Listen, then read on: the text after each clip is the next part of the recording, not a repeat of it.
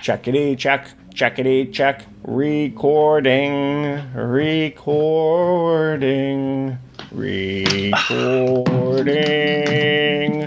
We are recording now, but we weren't earlier. Let's but nip that in the now bud. we are recording. Hey everyone, this is Fields of Work. I'm Sam, and that's Max, and this is a podcast about work and fields. Basically, It is. This week it's a Fields podcast. It is a Fields podcast. I got a lot of talk about Fields. Before we do that, though, we got to check in. Max, it's September 1st, which in my brain means fall. So, what is your favorite fall activity? Favorite fall activity. I like, if I'm gonna camp at all ever, I like fall camping, which I don't necessarily it's not necessarily a fall specific activity. Have you ever been camping? What's that? Have you ever been camping? Yeah. Why? I don't know. I feel like I can't picture. I don't have any memory of you camping. I've camped some. I was up at Michigan Tech and things like that. Living in Michigan Tech is like camping, as I've been told. Exactly. You don't get a dorm. You just get a tent. No, it's just the best time to camp, with the fact that the nights are cool, so that the bonfire is even nicer. You can kind of cozy up. You're never like as attacked by bugs. Yep. But also, I'm a big fan of cider and donuts. Cider mill donuts are the best thing in the world. I would eat them whenever, but pairing them with cool fall day is pretty much the ideal time to eat them. And I have many fond memories of that from growing up. So I would say cider and donuts is my true fall activity.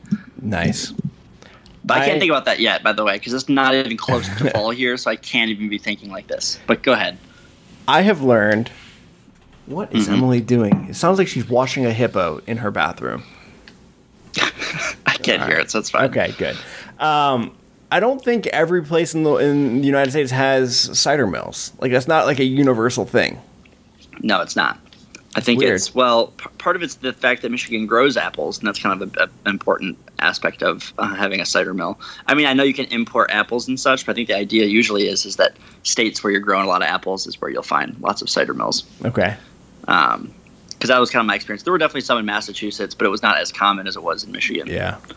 And for those listeners that we have that don't have cider mills, maybe they don't know like the type of donut you're talking about. Bring us into the donuts that you're loving on. I assume they're universal at this point, but yeah, they are heavily coated cinnamon sugar donuts. Usually a cake donut, not a yeast donut. Yep. Ideally, apple cider they donut at Dunkin' Donuts, maybe. Ideally, they are very warm when you get them. You want these bad boys to feel like they are just finished frying. Yep. And usually it's a thick, pretty coarse layer of cinnamon sugar. It's not like a little dusting. It is. You can get them plain though too, and the plain ones are damn that's good. True. They're good. They're just straight up fried cake dough that's very warm and delicious, and always usually accompanied by cold cider. Fresh bread. Yeah, a cup of cider. And it's the perfect pairing. All right. Max, at the count of 3, I want us both to say. So picture yourself. You're at a cider mill. All right, you're getting some cider. You're getting some donuts. The number one thing that is causing you anxiety while you are there. Okay. Are you ready? Yeah. Are you saying it on 3? Yeah, on 3. 1, 2, 3. Bees. Bees. Yeah, bees are everywhere.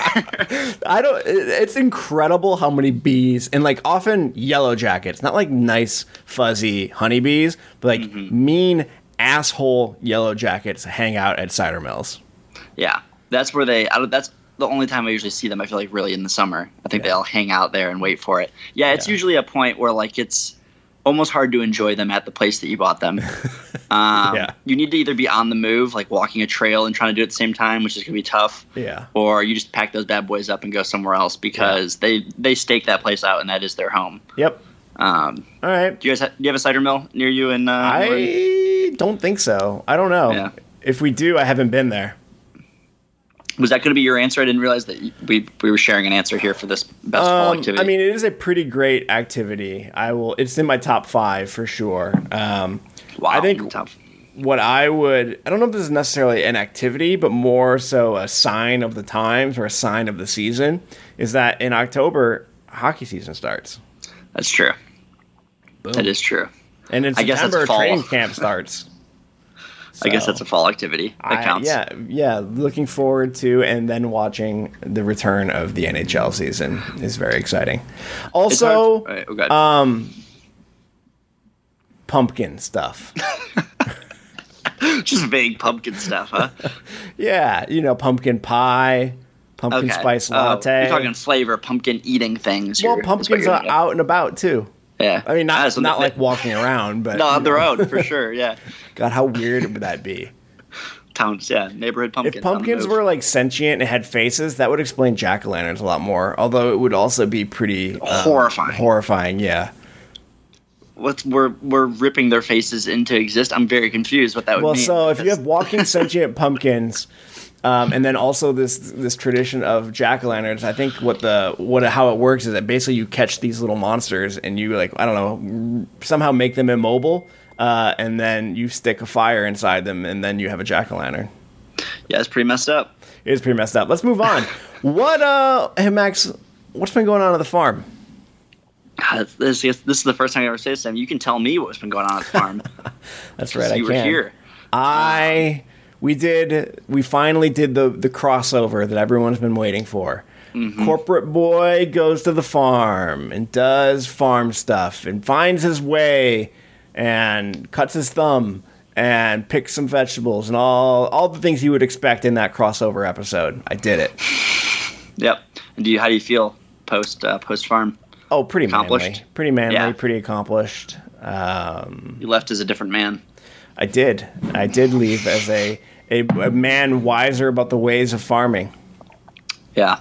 Mm-hmm. You'll have to share some of that wisdom at some point. All right. Things you learned. Okay. I didn't write any of these down, so I'll be making them up as we go along. But yes, that's fine. Last week, so we're recording this on Wednesday. Last week, I flew out to Tennessee Sunday night. You came and picked me up from the airport like the gentleman that you are, and we went back to your place. And Monday morning, I started my apprenticeship under your fine tutelage. You came on an incredibly hot week. Was very hot week. I think we were pushing heat indexes around 100 pretty much every single day. Yeah, which I guess feel like the day got there pretty quick usually too. Yes, yeah. I mean, we probably could have been, catching the morning a little earlier, but I like having a slower morning, and we weren't trying to do anything crazy. So, and then we were still getting outside at like 7:30 at the latest. Yeah, we were still out and moving around, but usually by about 9 o'clock, you were sweating up a storm. Yeah. But I guess that was a pretty good inclination of like what farming from June to August is like down here. I've been told, and it's been true for this entire summer. So it was good. It was a good experience of like the how weather can impact farming in an extreme way. Yeah. So that was good. You didn't get to come here on necessarily like a nice mild week, which I'm kind of having this week. So cool. So I don't have the notes in front of me, but maybe I could just kind of go from memory, and you can help steer it when I lead us astray as to like what we did. Just kind of run through the stuff that I experienced on the farm. So Monday, that first day, you all usually have a farmer's market on Saturday, but because of inclement weather, it did not happen. And then you also usually collect orders from like basically a text chain and Instagram over the weekends, right? Like that's a normal thing. Yeah. So basically you had a combination of orders that had arrived over the weekend, plus some people who normally would have come to the farmer's market who reached out. How do they get connected to you all? I think they would have had to reach out via Instagram probably because we don't have a established email chain or anything yet. So there were people mostly through Instagram or from texting. You had a larger than usual slate of orders to fulfill Monday morning. Is that fair? Yeah, usually it would probably be around 8 to 10 orders, and I think we had 16 on that Monday. So it was definitely a bigger morning of packing stuff than I would normally have. Yeah. So that was a combination of because you had prepared for the farmer's market, you already had a bunch of stuff packed and cut and cleaned and everything and ready to go. So a large part of it was just taking that stuff and putting it in the correct bag for the various orders. But we also had to go harvest some stuff, and I believe the first thing that I harvested was some arugula. Was that right? Yeah, I think we started with greens, arugula, and baby lettuce. You gave me a farm knife, which was a cool little and surprisingly sharp little serrated knife that I wear on a little scabbard on my hip. And you bend over and you cut arugula from the plants that look healthy and have big green leaves. Yep. Couldn't be any simpler. Arugula is not my favorite thing to harvest. Yeah. I don't know why. What was that? But too technical. No, I think the plants are too small. Okay. You got big oaf hands that are kind of hard to get the finesse. Yeah, and I think early on, because I had no experience, I was too choosy about which plants I could go ahead and harvest. And once later on in the week, we were just like doing entire plants. Like that was a little bit more fun because I grab them all and slice them. I will say it's one of those tasks too that I think you asked me this question while you were here. What is a crop that I probably spent the most time harvesting? Yeah. And I think my answer would be like hand cutting baby greens like that because I've spent probably hundreds of hours hunched over in the way that you were, which is no ergonomic position to find your body in while you're trying to cut it, and just cutting by hand baby greens because it's a really high value crop. I mean, that stuff sells for $9-10 a pound. And between you and I, we harvested 5 pounds in 10 minutes or less. So it's a pretty quick harvest to make good money. But so I've spent a lot of time hunched over. It's definitely, I think new people on the farm are always pretty concerned about getting the perfect leaf. And a lot of it is really just cut it all, throw it in a basket, and then sort it a little bit more later in the process. It is satisfying to use. Like that little knife, I love that little knife, man. Like, I know, right? Get one just to like keep around the house, like open packages with it. I'll send you a little link. I wear mine all the time. I find it to be incredibly useful in my daily life, so I usually try and keep it on my waistband pretty much the whole day. Nice. We call them Swiss knives because for some reason the brand they carry has the little red Swiss cross on it. But they're great. That's a little bit confusing because a Swiss Army knife is already a thing anyway. Yeah, I don't know. I guess it's not an Army knife; it's just the Swiss knife. Also, harvest knives is another pretty common term for it because it is pretty much the go-to one. Gotcha. So we harvested some stuff. I mean, I don't remember what all it was that first time. I used to remember it was arugula.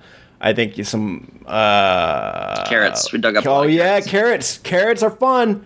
They're maybe one of my favorites to pick because it's a fun pairing, like a paired harvest to do. Because you would just go down the bed using like a pitchfork basically to loosen the soil, and then I would just follow along behind you, grabbing carrots by their hair and kind of shaking them off and throw them in and making a pile with them. It was fun. It kind of felt like I was fishing because you can't tell how big a carrot's going to be from the top.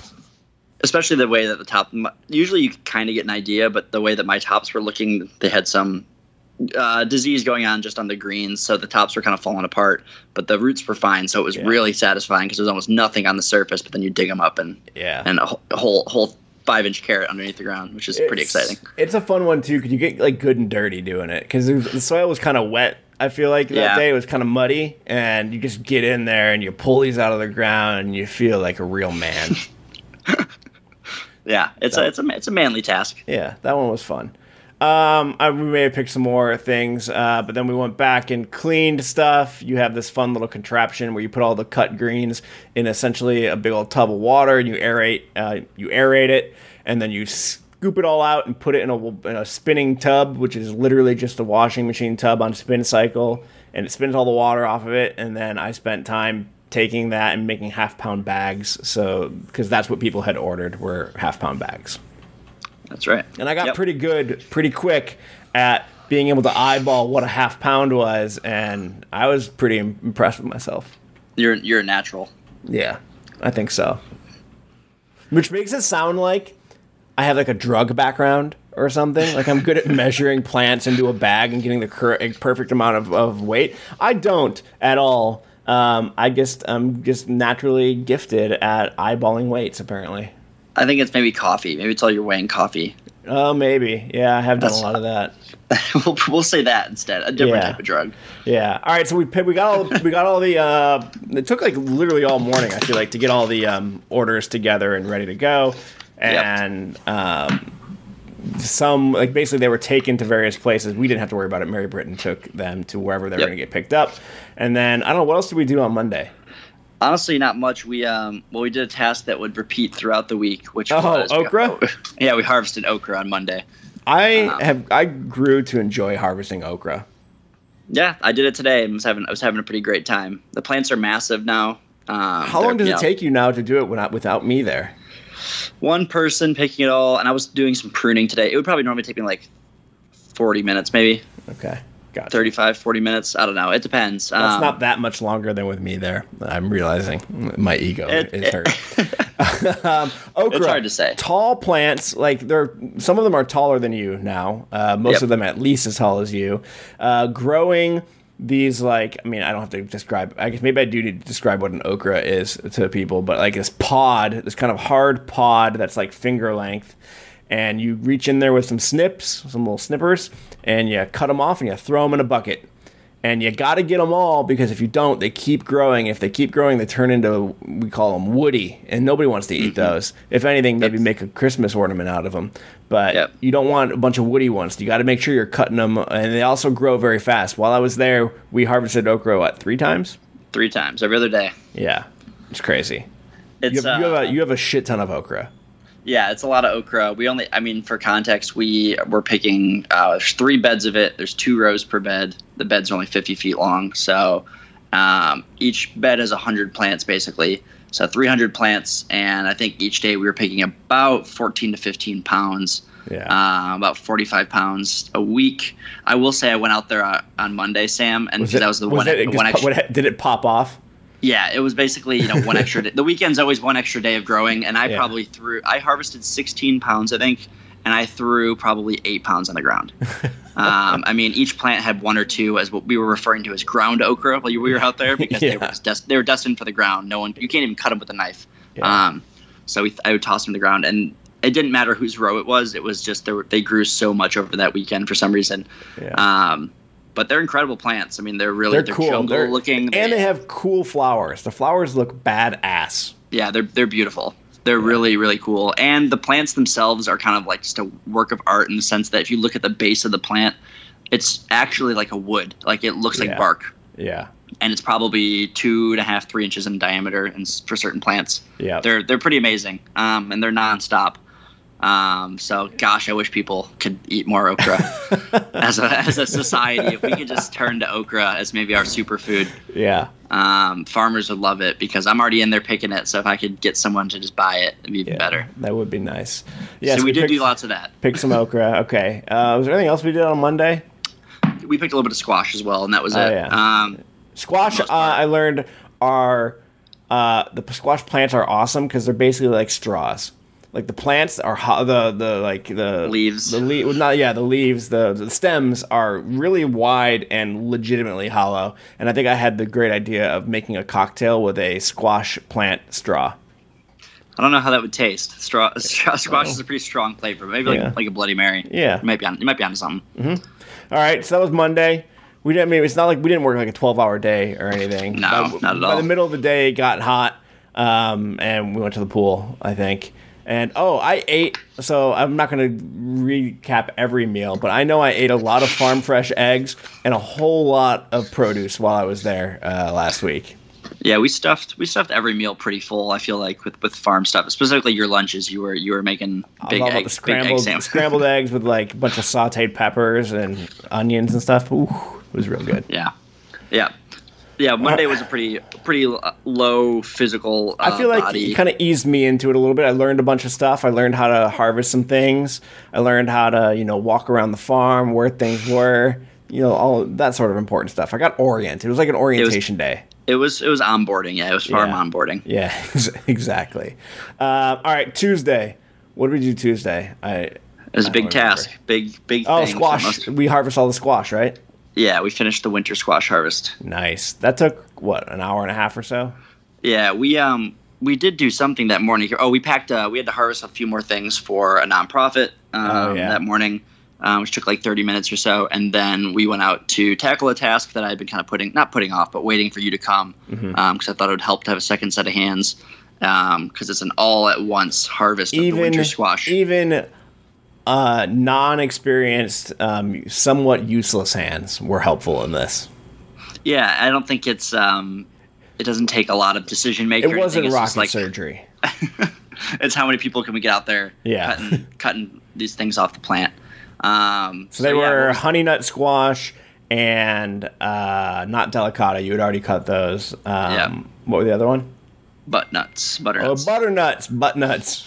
Yes. So we did a nut squash harvest. We laughed a lot at buttnut. And that's a pretty grueling overall task. Again, done in really hot weather, which is not ideal usually for winter squash harvest. At least you think of it as a winter and fall crop. So it's nice to imagine harvesting it in cool weather, but I'm sure it was pushing 90 plus degrees when we were out there doing it. Easily. And you're hunched over. Yeah, the process of this is you're hunched over and you're each taking a row essentially, and you're finding all the squash. And the thing about squash is like they're not like they're all lined up in the exact same spot. Like they wander. So you got to find them. And you got to then cut it off of the vine with your snip and then make little piles so that we can go back later and pick them all up together. And then you're also got to be looking for the bad ones that you just throw away. Yeah, so at this point, these squash have been in the ground since May. The plants have died back a bunch. You're waiting for the squash to color up, so butternut turns tan, honey nut turns orange. And we were just kind of working through, making big piles. And it's a heavy task. I mean, each bin, once filled up, those things weigh 50-plus pounds. Yep. But pretty satisfying though. You start with a field. I have some pictures. If anyone's looking like on Instagram, there's some pictures from Sam's visit here, and you start with a field where it's just like little speckles of color all over the place from all the squash scattered, and by the end you can turn around and look back and see pretty much nothing left on the ground, which is always a very satisfying farm feeling when you can see visually what you did is done, and you can see everything in the back of the cat wherever you're harvesting into. Yeah. So it was a good task. Well, I see what you mean too. Like I think I knew implicitly that obviously there were some plants that you pick throughout the year. You can get multiple pickings off of a plant versus things that you just pick once and then you're done. Obviously, or I don't know if it's obvious or not, but the squash were a thing you just pick them all at once and then you're done, and then you can turn the field into something else. They basically they fruit kind of all at once, not like periodically. There were, when we were out there, some plants were still alive enough to kind of be producing baby fruit, but not enough to justify leaving the other ones on to get overripe. So they do kind of all ripen up at once. It's kind of a similar way to how people harvest like corn. The first ears of corn is always the best. You can linger and wait for smaller ones, or same with cantaloupe. I picked pretty much all the cantaloupe at once, staggered a little bit, but that's kind of how winter squash is versus a summer squash, which every 2 days you could be out there picking a ripe ready summer squash. So we picked all those, got them into bins, got them into the back of the cat, and then the process for those is that they have to sit out in an area with good ventilation for a couple of weeks to cure. That's right.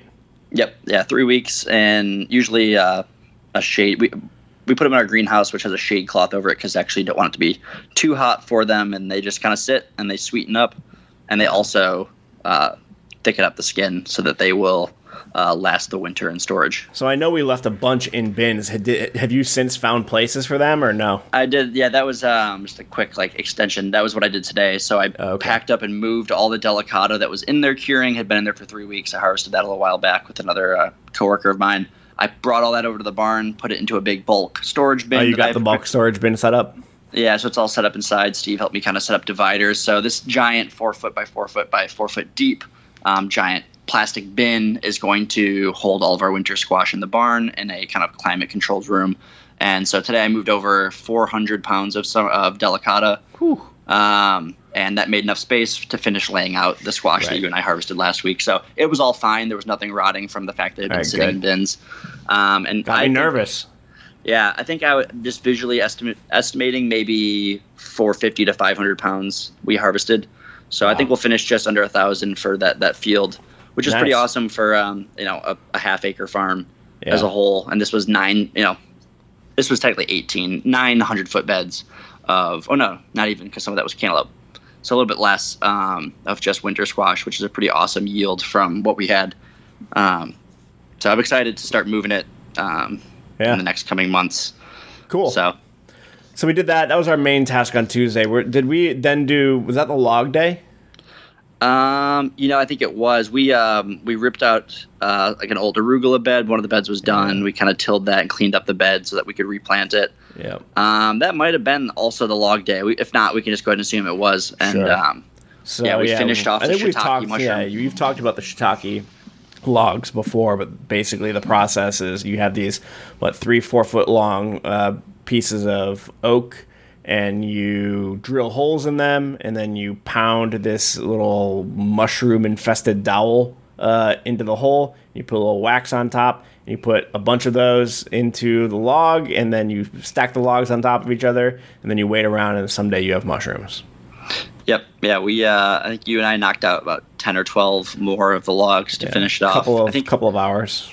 Yeah, and I think this whole new batch that I had done this summer is about 30 new logs. So if all of them take, it'll be exciting to kind of get a follow-up hopefully next spring when they do their first flush. We'll see what kind of poundage comes out of them. But a nice laid-back task in the shade. It was relatively laid back. I mean, bugs were still biting us a little bit, but we weren't in the sun. It was, tedious, but not terrible. Yeah, and the bugs will be a theme throughout all the week as we were absolutely ravaged. I think it was the picking of the okra where the bugs got me the worst, but I think it was everywhere essentially. Yeah. So that was, we finished that. Another big kind of task that had just been sitting around. That one felt good to get off your to-do list, right? Yeah, it had been on there since early July, so just kind of waiting for a moment to get to it, and so it was good. That was a good feeling. It was right in my wheelhouse. I could knock a dowel into a hole and then cover it with a little bit of wax. Mm-hmm. Yeah, you were a natural. Thank you. You held that hammer like you knew what you were doing. Wednesday. I have no memory of Wednesday. What did we do on Wednesday? I know we must not have harvested because it was packed. Oh, this is the day where we planted. Yeah, so we used the direct seeder. We had a couple beds that were sitting. Taught me how to use the broad fork. Yeah, so we did a little bit of bed prep. I had a couple vacant beds and a couple beds that we had finished harvesting everything off of earlier in the week. So yeah, Sam got some working on the broad fork, which is like the no-till or low-till farmer's best friend to kind of break up the soil without bringing in something intense. Mm-hmm. How'd you feel with the broad fork? It's kind of fun to use. It definitely breaks up the soil really effectively. You get into a nice rhythm doing it. I don't know. I kind of like using the broad fork. Yeah, it's a full body workout. You know what I hate though? The wheel hoe. Yeah, it's not. I think there's something wrong with mine. It's not ergonomic in any sense. No. There's something about the height at which you use it. If I was 4 inches taller, it'd be more ergonomic. There's no way they built it with the intention of everyone being 6'1". But maybe. Weird, we planted. You got to learn how to use the Jang direct seeder. We planted beets. I planted some very straight lines, I feel like. Again, I feel like you're not acknowledging the fact that you had straight lines to go off of. You gave me the first 2 rows. You gave me some good guidelines, but I feel like it could have been a wreck. It could have, and then, I have plenty of beds out there on the farm where things are definitely not straight, but that's character that proves that it's being done by humans. That's right. I can't remember what the day breakdown it was on all this. Some of this might be running together. Yeah. We did a lot of that planting, and then we did some different weeding during that. We weeded some pathways, and I weeded some carrots. I picked rocks out of a field. I tell you, I don't know if that was Wednesday or Thursday, but you definitely picked the crap out of some rocks. Yeah. There was a new field I just broken ground on this year, and all new fields, for the most part, anywhere you farm, are going to be full of rocks. And so I had gone through the whole process of shaping the beds, making the beds, and planting a cover crop. And I had you go through and pick out all the biggest rocks that were mostly in the pathway. And I would say, I don't know, what do you think you pulled out of there? What kind of rock harvest did you get? 700-800 pounds. Yeah, at least. Yeah, I don't know, probably two or three 5 gallon bucket full. It it was probably just shy of like, each one was probably 30 pounds at least. So it's probably almost 90 to 100 pounds. I mean, that's, out of 6 beds on a tiny part of the farm, which is a good feeling. I mean, like that was the thing that needed to get done. I think that day we also we crimped some buckwheat. We pushed the big crimper through the buckwheat. Yep. That was fun. Kind of felt very destructive. Very destructive. I was worried that I was crushing bees. Yeah, it's a giant wheel with kind of like a V pattern in it, and just for knocking shit down. Just for knocking shit down. So you grow a cover crop, and then rather than, if you don't want to mow that cover crop or you want it to break down a little bit cleaner, or sometimes people will grow certain things that they'll then crimp and then cover the tarp, and it'll actually become kind of a mulch. You use this crimper versus a mower, so it is just a giant. I don't know, has some good heft to it. It's the width of the bed, and you just push it through, kind of crushing everything in your wake, and it's a very satisfying feeling. Yeah, there's a video of me using it, and you can hear me yelling at the bees to move. And get out of the way. I think we did some more weeding throughout the farm, and then really it was just prepping for Friday's market was kind of the last thing. Minus the pepper field, which we'll get to, but we went through and harvested for the farmers market on Thursday. Thursday and Friday. We did a 2-day. So Thursday was kind of, we harvested like greens, scallions, things like that. Which involves the like cleaning and putting them in, getting them in bunches and everything, getting them basically ready to go to take to market. Yeah, it's a little counterintuitive because it's the fresher of the things that I harvest, in the sense that it's baby lettuce and stuff that, the closer you harvest to probably when you're going to sell it is for the best. But the way that most of the things on the farm, like summer fruits, need to be harvested every other day and therefore work out to Monday, Wednesday, Friday, I end up doing all of that on Thursday, figuring one extra day is not the end of the world for Saturday morning. And then Friday we get around to all of all the tomatoes and different things like that. Oh, dude, those cherry tomatoes are the best tasting things I've ever had in my life. I thought you were going to complain about picking them or something. They're a pain in the ass to pick. Yeah, they're not. That one field back there where they're just absolutely insane, but they were the most delicious things I've ever put in my mouth. They're very good. There's something true for a farm fresh tomato, but also that variety specifically, Sun Gold cherry tomatoes. Yeah. They're top of class. We did pick a lot of those. You said scallions, which are kind of fun to pick. Because you give them a little peel and they look real fresh and clean. What else did we pick? Anything else new that day for like the first time? Probably not. Yeah, I think that was pretty much it. Okra again. Yeah, I think that okra. We did. Some eggplant. Yeah, some eggplant, some different types of like shishitos and other types of peppers. The other types of peppers. Yeah. Pick some chard peppers. Max, what did we do with the peppers? Yeah, so as I say, this is kind of a follow-up, and it will be a continued developing story. But I think a couple of weeks ago, maybe about 3 weeks ago at this point, I had noticed that some of my pepper plants went from looking super, super happy to just withered up overnight. And so I started by ripping out just whatever plants looked terrible a couple of weeks ago and took pictures of what I was seeing, did a little bit of research on my own, but then contacted my University of Tennessee Agricultural Extension officer, which all land-grant colleges have to have this as part of their university. They have extension officers.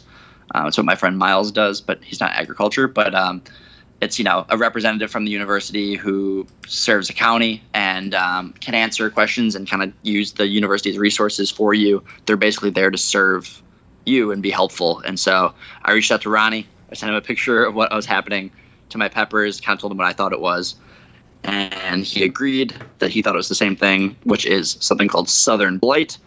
And I've never had to deal with it before. Not a northern, hence the name, not really much of a northern problem. It's a soil-borne, I think, disease. I'm not sure if it's viral or what have you. It's, for those that have been listening to the podcast for a while, it is very similar to club root, which was a problem we had at Groundswell way back in the day, which was a soil-borne disease that killed brassicas. Southern blight is a soil-borne disease that kind of kills lots of things, but it's really enjoying my Solanaceae field, hence the peppers, but can easily also affect other things, so it's almost worse than clubroot in that sense. There's not a lot of great ways to treat it, specifically because of an organic farm and what we're trying to follow, but there's also not even really an inorganic fungicide or anything I could use. So it's a new developing problem of how do I take currently, which show like 5-ish beds where I'm seeing it, the pepper field specifically, and one, make sure that it doesn't jump ship and spread to the rest of the farm if it already hasn't. And then how do I contain it and try and regain this field? And what that meant for you and I that day was we went through the pepper field harvesting first, kind of picking the peppers off that looked good from far away. And there were still a lot of them. Yeah, so we were going through and you'd break off a pepper and, basically had to give it a full look around and feel around. And if it was good, you kept it. We harvested 50 pounds that day, I think, which was awesome. But we probably pulled off 50 plus, if not more than that, pounds of just ones that one time, some were just disgusting, absolute horror shows to look at. And then some that looked like a perfect pepper, and then you feel the side of it, and your finger goes right through, and there's a soft spot. And that's all the southern blight manifesting in different ways.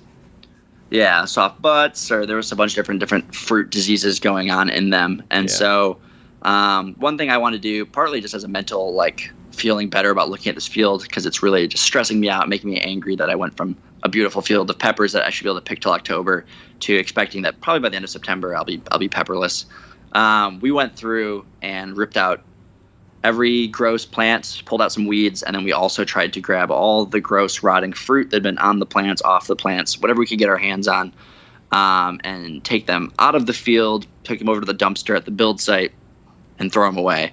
Because it's not even something that they recommend you keep on your property. If you're going to continue farming here, there's no point in taking this to your compost pile, because if you ever reuse your compost, sometimes these soil-borne diseases can linger long enough that you might just be spreading it out to the rest of your farm. So that was a slimy task.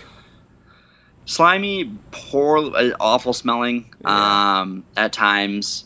Depressing for me, an all-around just kind of crappy feeling. A good reminder that you can have a pretty good thing going on, and then some disease or something you've never heard of will come and just kind of wipe it all out. We did make the field look better. Field looks better, similar to the winter squash thing, where we got a lot of the gross, rotting red. You'd look out at the field and you'd say, well, there's a lot of red peppers out there. That's great. And then you'd go out and touch them. And you're like, oh, these are all disgusting. So getting that progress was nice. I'm going to try and maintain it every week when I harvest as best as I can. And as far as future, I think we'll talk plenty more about it in the future. But what am I going to do about it? I'm still reading about it and trying to research and find out. But it'll most likely be taken out of production, at least for the next 9 months. So I'll try and get a cover crop or something for the winter on it. And then I will do something in the spring. And if anything, the first time it'll get planted again would probably be late next summer, next summer, maybe planting stuff for fall. It's only 5 beds out of what is currently, I think, 106 or something. So it's not the biggest deal, but I feel like I've maybe seen signs of it on other parts of the farm, and not as all-encompassing as what I'm seeing in the peppers. But I'm going to try and isolate it and maintain it and keep it from becoming an all-out farm issue, because I think that could be something that could kind of render half the farm useless, or half the farm, maybe not as productive as it could be. So we'll see what comes of the southern blight. Is it affecting the hot peppers as well, or is it just the sweet peppers? It's starting to. I'm seeing it kind of creep. It's almost creeping from left to right across that field, is where you can kind of see it. We definitely noticed it way more in the sweet peppers when you and I were out there. We'll see if it's really affecting the eggplant. I didn't rip it out of the ground. I saw an eggplant plant today that looked really, really withered. I didn't pull it up to see if it had the sign of southern blight or if something else was causing it. So the okra plants are still standing tall. They're nearby. They look great. Yeah, those are indestructible. Maybe those are the barrier between the southern blight and everything else. And so if I'm ever scared about it taking over, I plant a layer of okra to protect.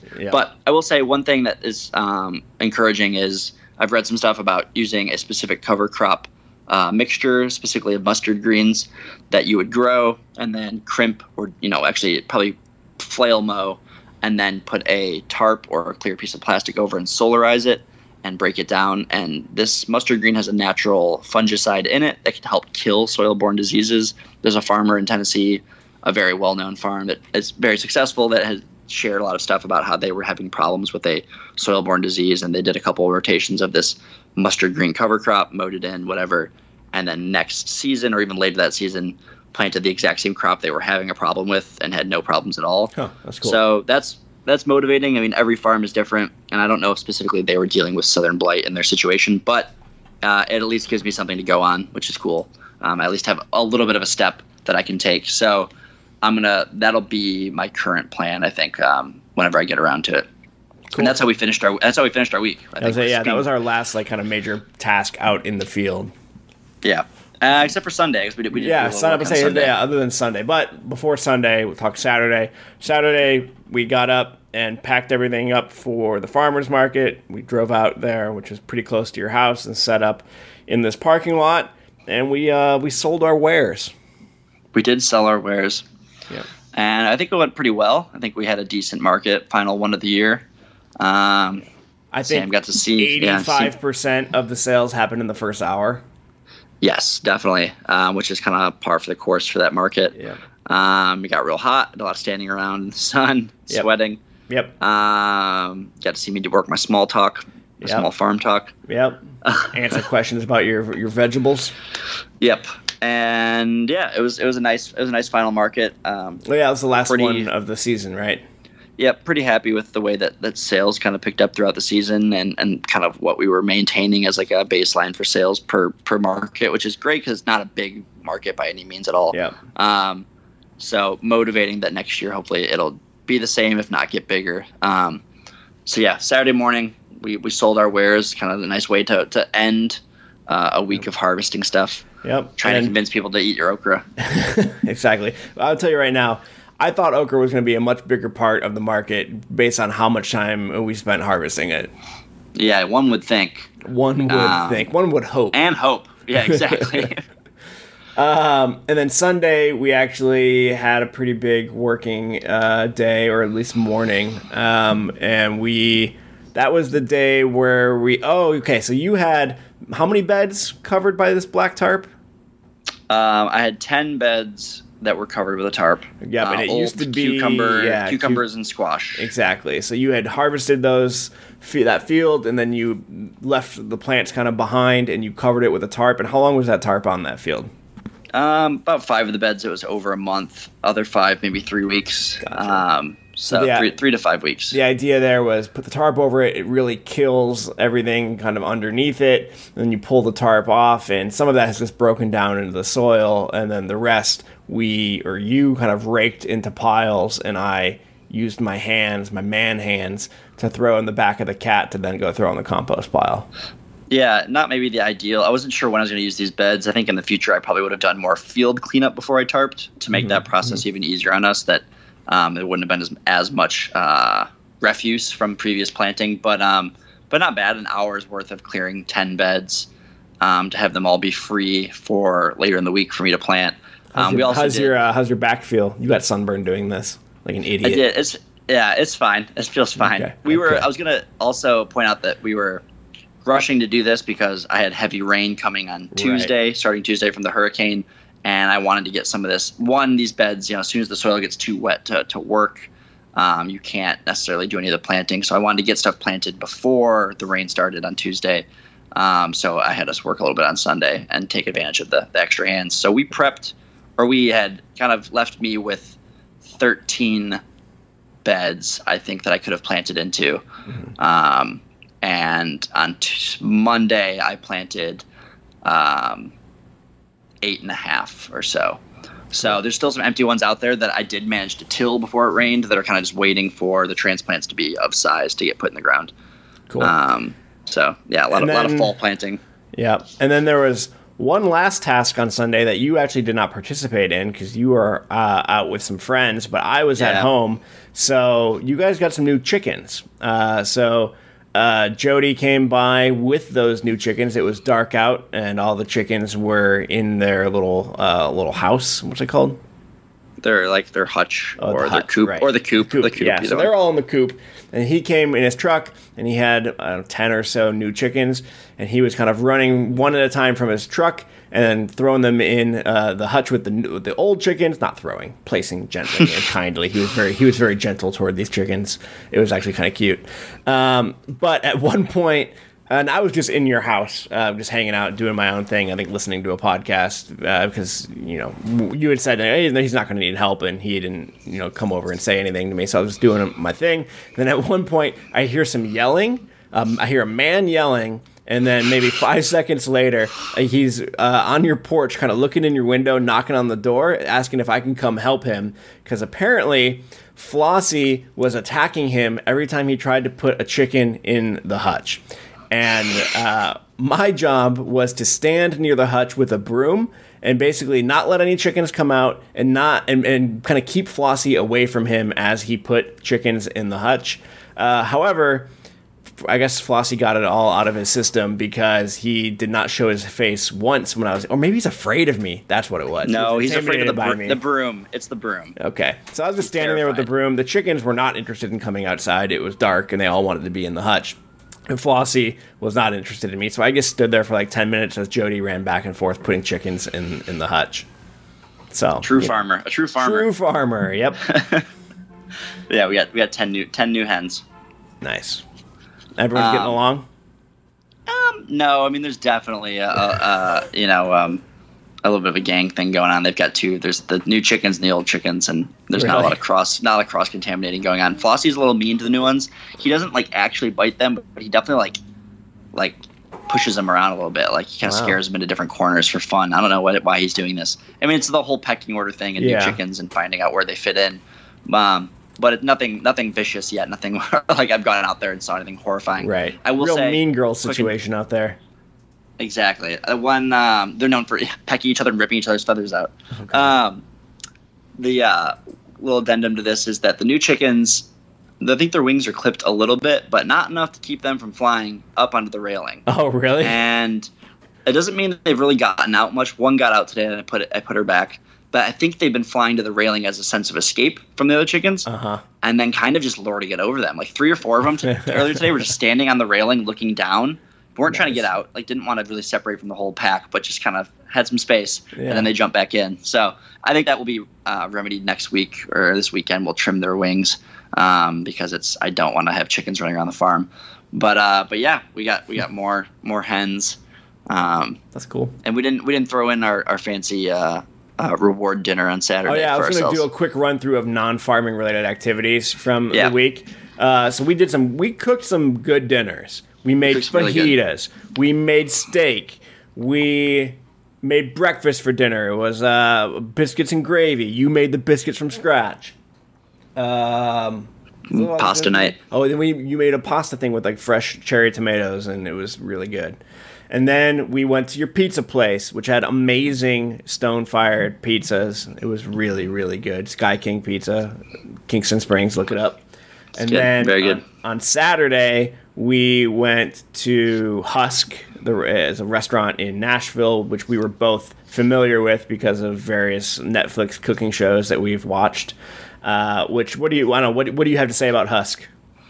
It was great. It was the food was amazing. Definitely some new food experiences. What'd you have? What was new? Yeah, I had the trout with the, I think I'm gonna go ahead and pronounce it makju. I don't know. Mm-hmm. It's a corn based New Orleans style I don't know corn based and peppers and tomatoes it's almost like together. A corn salsa. Yeah, it was pretty. Yeah, a little chunkier. With some trout that was amazing.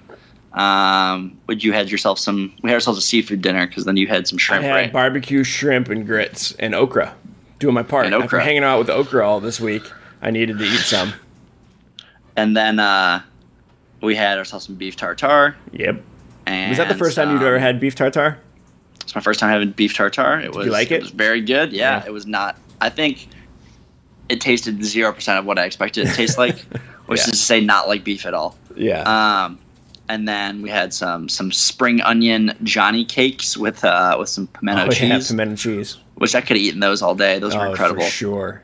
And then we had a Basque cheesecake with pear and honey and something else for dessert. Yeah. Super good. Super light and fluffy, which is not delicious. Usually how you think of a cheesecake. With some coffees, some post-dinner coffees. Yeah. There was some cheddar biscuits too with our dinner. There were some cheddar biscuits. It was great. I was so full. I think I was full until at least Sunday morning. A good part into Sunday morning. Yeah, it was. It felt like a good. Yeah. It's one of those meals. I was like, yeah, it was an experience. It was worth. I mean, it's not impossible to get a reservation there, but it's the type of place where like you need to reserve a couple of weeks in advance to get a decent time. So I'm glad I had the foresight to do that. It was really good. And Sunday we ordered some takeout barbecue from a place not far from yours, and that was pretty good as well. Yeah, we ate well. As you should if you're going to be farming all week. And I came home and I was like 2 pounds lighter than I was when I got to your place. So apparently, sweat it all off. Oh yeah, I mean I went for a couple of runs too, but I guess I sweated off actually getting work done. Yeah. So now we got that. We're running long as it is, but we can do just a quick how did you feel being a farmer? What did you like about the farming experience? What did you not like? We haven't really talked about your and Flossie's relationship, but it seemed like it was fine. It was fine. It was fine. No problems. We had a chat. I think he respects me. Is where we kind of left it. That's what you picked up? Respects and admires me. Wow, you picked up on all that. Yeah, I did. It's a heck of a talk you guys had. Yeah. So let's see. I had a great time. It was a lot of fun. Even the not fun parts I'm glad we did. What do I like? I mean, we talked a little bit about this. So I'm going to rehash some things that you have already heard, but I just really appreciate, obviously, and this is probably the obvious takeaway, but my normal work is in the realm of like bits and bytes and words and conversation. So there's very little physical evidence usually of like having done a thing, which is just the reality of the type of knowledge work that I do, and I don't think it really bothers me necessarily. However, it is really nice when you're working on the farm to see visual evidence of something is different in the world because of the energy that I put into it. Whether it's this field looked like shit and now it looks kind of good, or we have multiple buckets full of squash. Everything that you do in a farm has like a visual, or not a visual, but like a physical component to it. And that's just really satisfying to see that kind of before and after on everything. Yeah. You always know where you stand with what you did.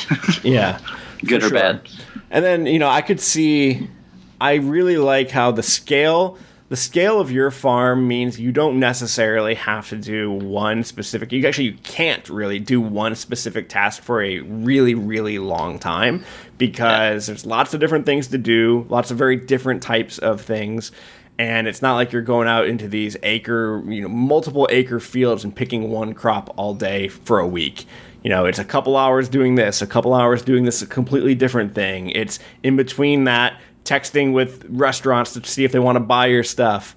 I guess I liked the variety of everything that we were doing, and then I only got like a small glimpse of it, but I could see the other stuff that you were kind of having to do as well. And I don't think I realized kind of like how much effort you have to put into finding places for the stuff to go and like coordinating with people via text. That was all really interesting to me. Yeah, I wish that part was easier. That's the part I don't like, and where you find yourself losing a lot of time. But it is because I don't think people realize. I mean, it looks big, but a half acre, and when people hear that, it sounds genuinely tiny, and it is basically like a big garden. I guess you could look at it that way. And there's definitely farm elements to it still. You still have consistent like big beds and stuff, but I think I don't know. I think mentally people never know what to expect when they come out to like a market garden style farm. But a lot of food out there. I mean, we picked a lot of stuff off of it when you were here. I like to I feel like we worked hard, and however, from like a pure hours perspective, it's not like we killed ourselves, right? Oh, not at all. We almost did less than 40 hours. Maybe it was Sunday we brought it back, but we were almost probably right around 40 hours or less. I bet you it was probably like more like 35, maybe probably around 35 hours. But that felt smart because it was really, really hot outside. And like what basically is it worth the thing that we could do with that extra couple of hours of time in the really intense heat? Is it actually worth it? And I think you have a really good sense of the most important things that need to happen. And it's not that, oh, everything is done. There's literally nothing else we could do, so now we can go take a break. It's, well, the most important things have gotten done, and given kind of the calculus, the mental calculus of what it would cost us to work for another couple of hours in 100-degree heat, is it really worth like weeding this one field just so we can say we worked a full 8 hours? Like, no, it's not. Let's go sit by the pool and not kill ourselves. And then go back outside after dinner when it's not terrible if we do need to actually do something. And I think sometimes the Ready is not bad about this at all because we are self-managing, but I see a lot with our clients. There's so much kind of like make-believe work that everyone is doing, this work theater that's happening to prove that you're working hard or putting in a right number of hours.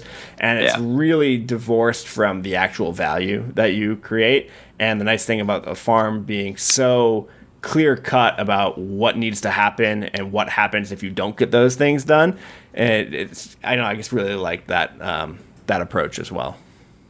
Yeah, that's been a fun part for me this year to finally be in that role where I can make those decisions, but also on a farm where I do live on it. I am the sole farmer on it and things like that. To learn kind of like, when I started the season, I was like, no weeds nowhere. Like, I'm all over it. Mm-hmm. And then as things progressed and more time spent harvesting and things like that, and the humidity and the heat makes working tougher and makes the weeds really happy. I've definitely come to terms with all right, these 3 pathways are super weedy. I can't walk down them, whatever, or I can walk down them, whatever. I weed whack them down if I have to before they get bad. But there's certain things where we had to pick the okra, we had to do this, we had to today. I knew I had to start more chard plants because the chard plants in my greenhouse got eaten by something. So that every day I push that back. There's a better chance that chard never gets up to size before a frost or something hits or things like that. So there definitely I'm slowly learning kind of a hierarchy of tasks and what needs to get done. Yeah. Very clear priorities. Will get better. Very clear priorities. And I think in most knowledge work organizations, priorities are very, very unclear if there are any at all. So it's just nice to be in a context where it's like, oh, if we don't get out and do this thing, these okra are going to be as long as my arm and nobody can eat them. Yeah. Then. So let's go do that. And for me, I knew the winter squash had already been sitting for a long time. If we left that for another week, might not be able to do anything about it. If we didn't uncover those beds and prep those beds on Sunday, I probably wouldn't have been able to do it by myself in time and plant them before the rain came. And now I would have to set up more irrigation a week back, potentially, if not even more. So it's always kind of playing that game in your head of deciding, can this be put off? Should it be put off? Does it need to get done? There were a lot of things this year where I, had aspirations for certain things. So I've now accepted, that's a winter task or that's not important anymore or different things like that. So, but we can definitely, I think we can, Go ahead. I was just saying we could definitely too, later pick back up more of these more thoughts and ideas about the farming experience and maybe drawing some parallels. Yeah. Oh, yeah, for sure. I definitely plan to write something more about this, and in order to do that, I'll have to think a little bit more deeply about it. The last thing I was going to say is just that it made me excited to own a house with space where I can grow stuff. And I was always kind of intellectually interested in doing that, but now I'm actually viscerally interested and excited to do that. Not that I suddenly am some sort of expert, but I saw that it was fun to be out there and think about these things and do the work to make things grow. So I look forward to being able to do that for real. And how good stuff can taste. Certain things taste amazing. Eating your own stuff is pretty. I mean, I can only imagine how good it tastes when you were the one who planted it and cared for it and harvested it. All I did was harvest some of these things, and they tasted pretty good to me. Yeah, and I think too, it's fun to see that you could have a really small 30-foot by 30-foot garden, and knowing the amount of food that could come out of that is a lot more than what people I think expect a lot of the time. Totally. Doesn't take much space. Well, thanks for letting me come out and ruin your farm. Yeah, didn't ruin anything. You crushed things that you were supposed to crush. You threw away the things you were supposed to throw away. You picked up the right rocks. Nice. You did it all. Thanks, man. I'm happy. I'm happy that I didn't create some sort of catastrophic failure for the farm. It would have been pretty hard to do. Yeah. I think. I mean, I'm not going to try and challenge you to that, but next time. Hopefully hopefully this begins a series of Sam works on the farm. Yeah, and we'll get you out here for some spring and fall seasons and some other tasks that aren't just harvesting. Sounds good. I look forward to it. Now we just got to figure out what the version is of you coming to work with me. Yeah, that would be interesting. Zoom me in. I'm ready to be zoomed in. All right. Yeah, we'll call it. We'll have you join a meeting. Perfect. Sounds good. All right. Talk to you later, man. See ya.